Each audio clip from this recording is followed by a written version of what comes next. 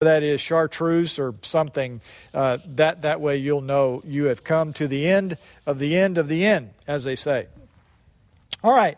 The title of my lesson this morning is based on a book that a guy wrote when he was 73 years old. His name is Norman McLean. They made a movie out of it. You may have seen that movie. And it's the first work of fiction that the University of Chicago, which is known for publishing works of history, they published the Standard Greek Dictionary, University of Chicago. This is the first work of fiction they ever published. And this guy had retired from a career of teaching at the University of Chicago. He was married for 37 years. That's one more year than I have been married, which makes that seem not very long right now. It seemed long when I read it about this guy, but not so much. And she had passed away 8 years before this book was published. After she died, his kids started telling him to think and write, and he did that. And his book was terrifically successful, and I highly recommend it to you. It's really, I thoroughly enjoyed reading it. Let me just point out a couple more things here from this introductory paragraph. This gal, I don't know how to say her name, Annie Prue. Kathleen, do you know? Yeah.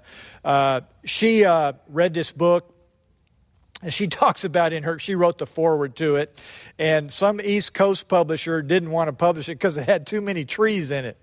I thought that was interesting. I like books with trees in them. And she said, there are few books that have the power to put the reader in such a deep trance that the real world falls utterly away. A River Runs Through It has that power. And when I read the famous last line, I am haunted by waters, I sighed and looked up. I didn't finish that. She looked up and saw a bobcat. She was at a cabin in Vermont, and she finished, she looks up, and there's a bobcat staring right at her. So she will never, she's always separating the vision of that bobcat with reading this book. You may say, well, what in the world does that have to do with anything, much less Revelation 22? But a couple of things. First of all, in Revelation chapter 22, a river runs through it. Through what? Through the city of God. There's a vision of a river, and it's described for us. And so that reminded me of this novel. But then, did you see what she said here about the power of this book to put you into a trance so that the real world, blah, blah, blah? I don't doubt that is true. But if that's true of that book from that guy, at that time, in 1973, I think, I don't know when it was published, but how much more is it true of Revelation chapter 22? And some of you have already kind of been reflecting on that fact. Revelation 22 doesn't make the real world fade away, but it does give you a perspective on the real world that every Christian is supposed to have. That's what this book is given to us for. It's to look at life from God's perspective. And from God's perspective, think about this. You see these FedEx planes flying over. Usually they're pretty low in the sky. But then every once in a while you see a plane that's way up there. What, Ron, 30,000 feet or something, heading to San Diego or Los Angeles or wherever. In my mind, Des Moines. But, if you're way up there and you're looking at the interstate, that car is going to get to that traffic jam soon. That car doesn't think it's soon. The kids in the back seat of that car certainly don't think it's soon. But from that perspective, it's soon. I want to talk about that because three times in this chapter, we are told that Jesus is coming back soon. So we'll talk a little bit about that. But suffice it to say that far greater than that book by Norman McLean, which I recommend, this chapter has that kind of power. Okay, the outline for chapter 22 is virtually impossible to come up with. Basically, we have a section at the top of the chapter from the previous series of visions, And then we have an epilogue that really consists of several somewhat isolated statements. Now, here's a little technicality for you that you probably don't think about very much, but it's this. You know this because you've heard it said, the chapters and the verses in your Bible were not part of the original Bible. You know that, right? There's a guy named Gordon Fee, for whom I have high regard, because I think he's a master.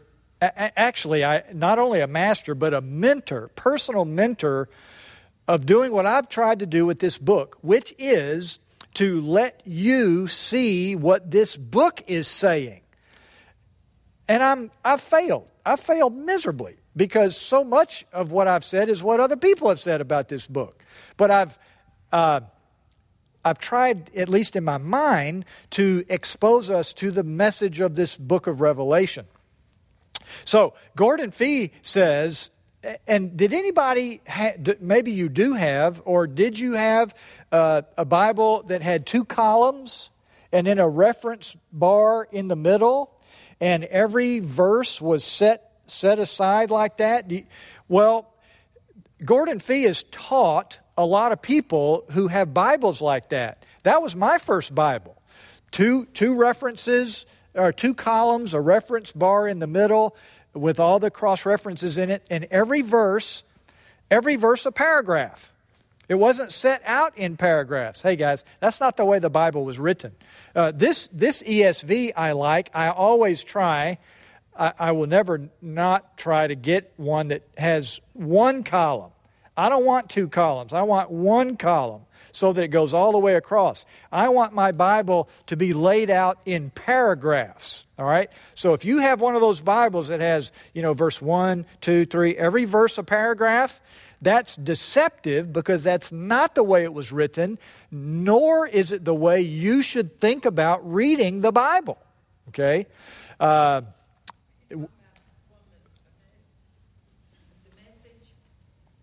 The message is set out in paragraphs. The English Standard Version, the message is on the... we have this language, Greek. The New Testament was written in Greek, so we don't know Greek, so we have to have somebody translate it for us into English. Those translations are called versions. We have the New American Standard Version. We have the King James Version. We have the English Standard Version. We have the Message. We have the Living Bible. We have the New Living Bible. On and on and on and on it goes. People who translate Greek into English have different philosophies and attitudes when they translate. Some people want to give you what they would call the literal word-for-word translation. Now, don't be deceived into thinking those are better. They're not necessarily better. Don't be deceived in thinking that some version... God blesses all versions unless there's some inherent desire to corrupt it. I've never seen that. I've heard people talk about that, but I've never seen that. So there's some versions that try to be real literal, but there are other versions that try to put it into English the way we talk it.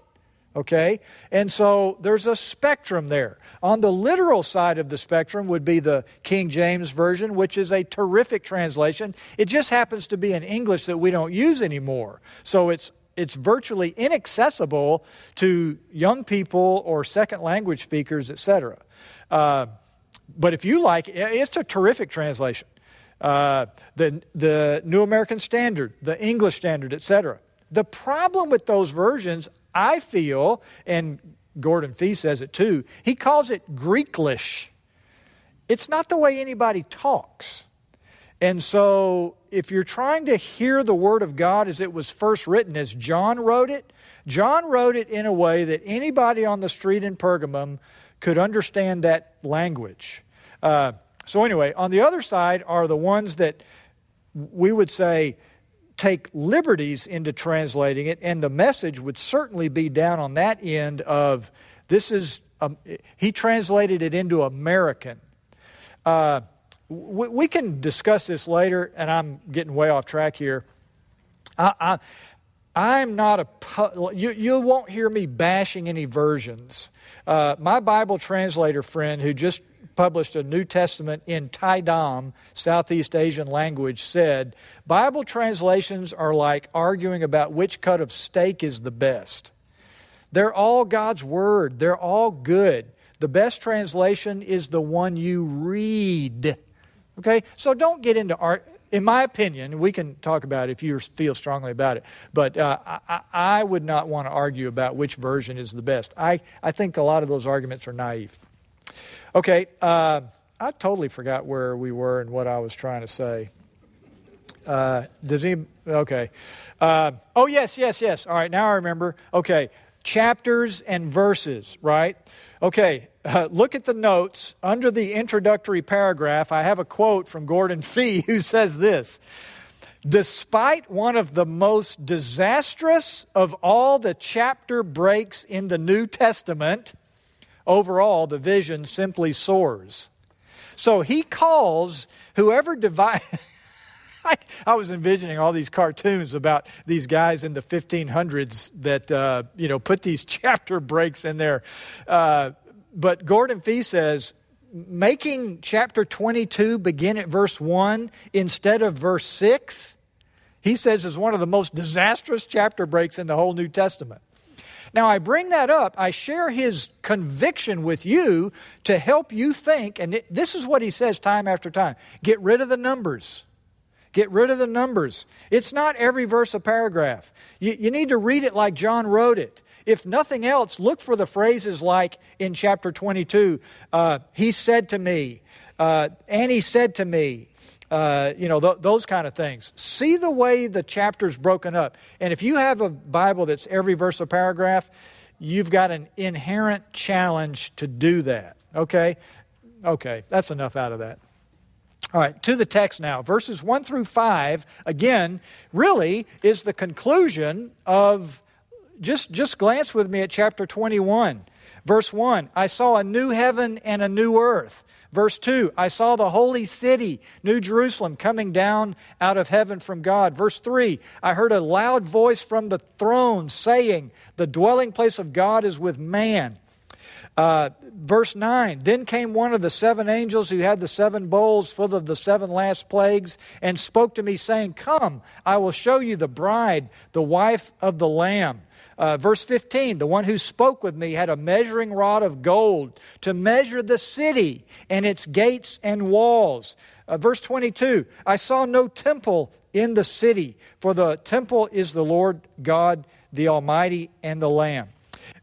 Chapter 22, verse 1. Then, right after all that, same thing. Then the angel showed me the river of the water of life, bright as crystal. Verses 1 through 5 have a river and a tree in them, okay, which gets my attention. Anybody like trout fishing in here? Anybody? Nobody? Okay. I'm not a trout fisherman either, so we're all in this together. But I love rivers. Oh, yeah, you do. You're Bill. Come on. Thank you. Have you been to rivers that were beautiful? The sound, the light, the scenery. Some rivers aren't so pretty, but I spent a summer in northern Ontario. I was out in a canoe on a river for 28 days. It was a wonderful experience. We were on this one river for 5 days. Beautiful. Friends, the angel showed me, John speaking, the river of the water of life, bright as crystal. Where's it coming from? What's the source of the river? Do you see it in verse 1? The throne of God and of the Lamb. And it's flowing through the middle of the street of the city. This is what he saw in his mind. John saw this. On either side of the river, the tree of life with its 12 kinds of fruit, yielding its fruit each month. This is a little confusing to me. if you're literally in your mind trying to visualize this, I guess you have to picture it like that giant sequoia with the big hole in it. General Grant, maybe the one where the cars can drive through the tree. This tree is on both sides of the river. But another guy said this word for tree is collective. It means trees, okay? Trees on both sides of the river, trees of life. This tree has 12 kinds of fruit. Not 12 pieces of fruit, 12 kinds of fruit. Every month a different kind of fruit. Maybe there's citrus season. Maybe there's apple and cherry season. I don't know how it works. But this is the vision, this fecundity, this abundance. And the theme here in this section is life. Yields its fruit each month. Now, when you think of, and I've given you hints in the notes, when you think of a river of the water of life and you think of a tree of life, what do you think of? The Garden of Eden in the book of Genesis. The Bible begins with a river. I have the quote for you right here, Genesis chapter 2 and verse 10. A river flowed out of Eden to water the garden. And here at the end of the Bible, not flowing out of Eden, but flowing out of this place where God is, from the throne of God and the Lamb, there's a river flowing. And this river contains the water of life. Jesus talked about the water of life. Did anybody remember who he was talking to when he talked about a spring of life, of water welling up? You remember who he was talking to? He was talking to a Samaritan, not a desirable person if you're a Jew, kind of a half-breed. They were those people. They lived over there. Nobody wanted to live over there. They would even go around the country. They wouldn't want to go through. Jesus went through, and he talked about, I'm the living water. So this life, where does life come from? It comes from the creator of life. It comes from the author of life. It comes from the king of all. It comes from the throne. And do you see, it's not thrones, it's not two thrones, it's one throne, but who's on that throne? God and the Lamb. Okay? We worship this triune God. All right, and then we have all of these, there's no more curse.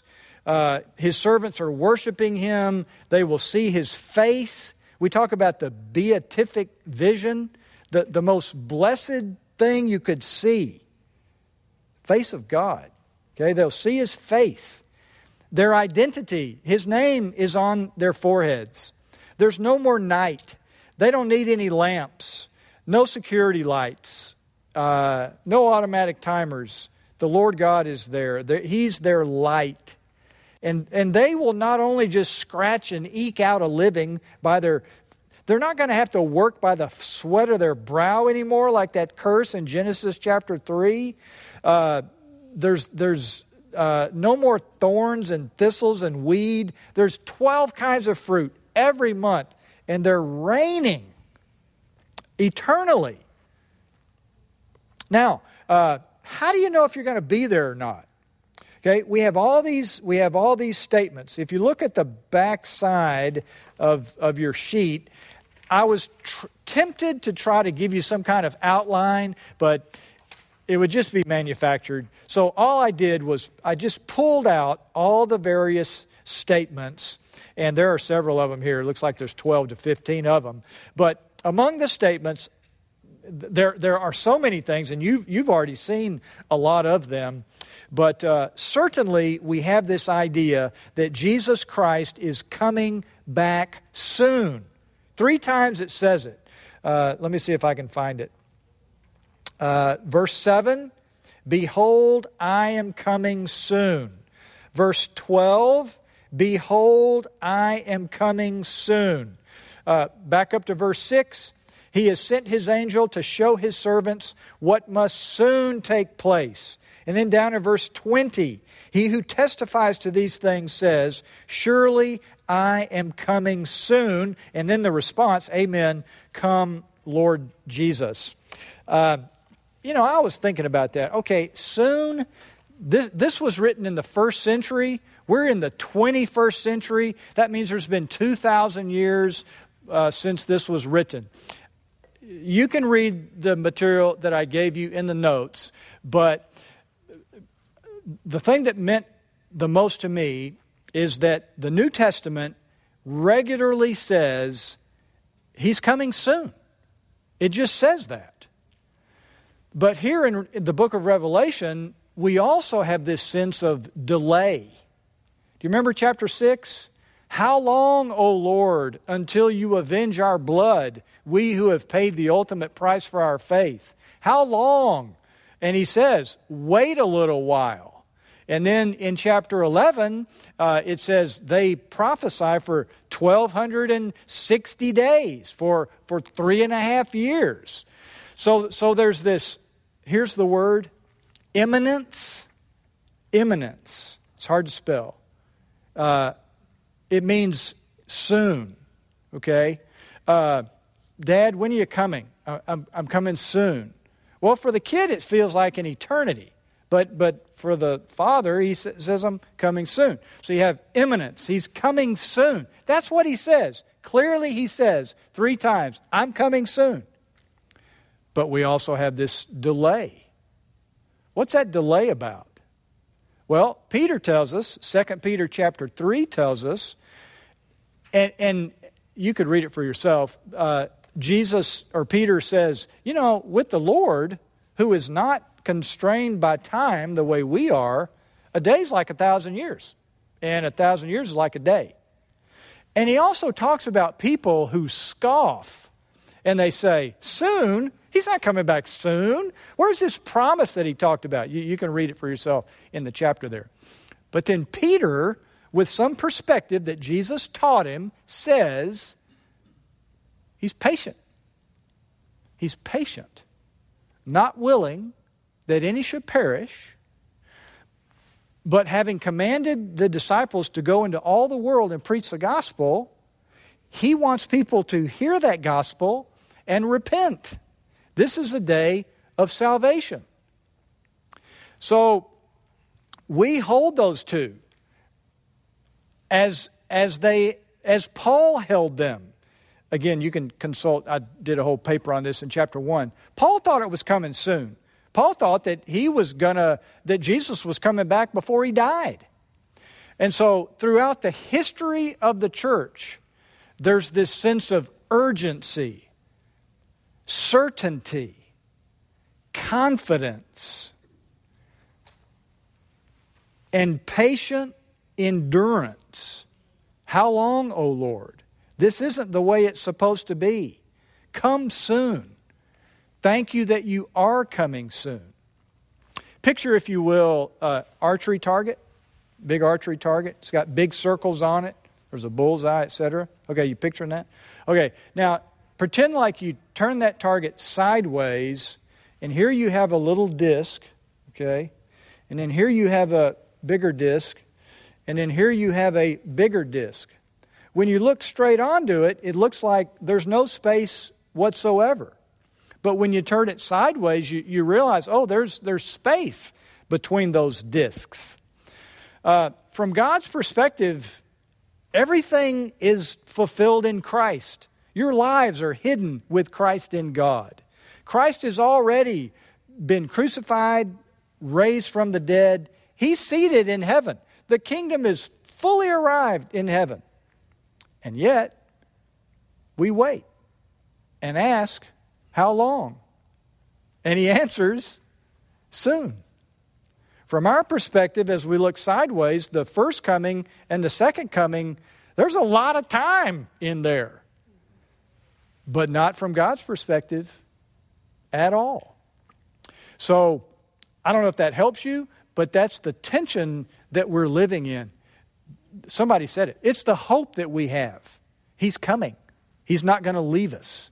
We may go to Him before He returns, and so be it. But He's coming back soon. And we need to be crystal clear, like the river of that water of life. Are you in the people of God? Are you in that city? Are you part of that bride of Christ? Or are you on the outside thinking you are? That's not something you want to mess around with, because ultimately it's about the people of God, the people who are following the Lamb, the people who have washed their garments in the blood of the Lamb, like Janice reminded of earlier. Those are the ones in the city. Everybody else, lake of fire. You can be clear about that. That's why He came. That's what the gospel is about. We trust in what He did, not in what we do. Our righteousness and acceptability before God is based on the righteousness of His Son, not on ours. So in faith and hope in Jesus Christ, the slain Lamb, we continue to persevere. We continue to worship God and not lesser things. We continue to live these holy lives. So the purpose of prophecy is purity and praise and proclamation and perseverance. He who has ears to hear, let him hear. Let's close in prayer. Lord, we thank You that this word is always here for us. We thank You for the admonition that we are to worship You. We thank You for the admonition that You are coming and coming soon. Our lives are not going to go on this way forever.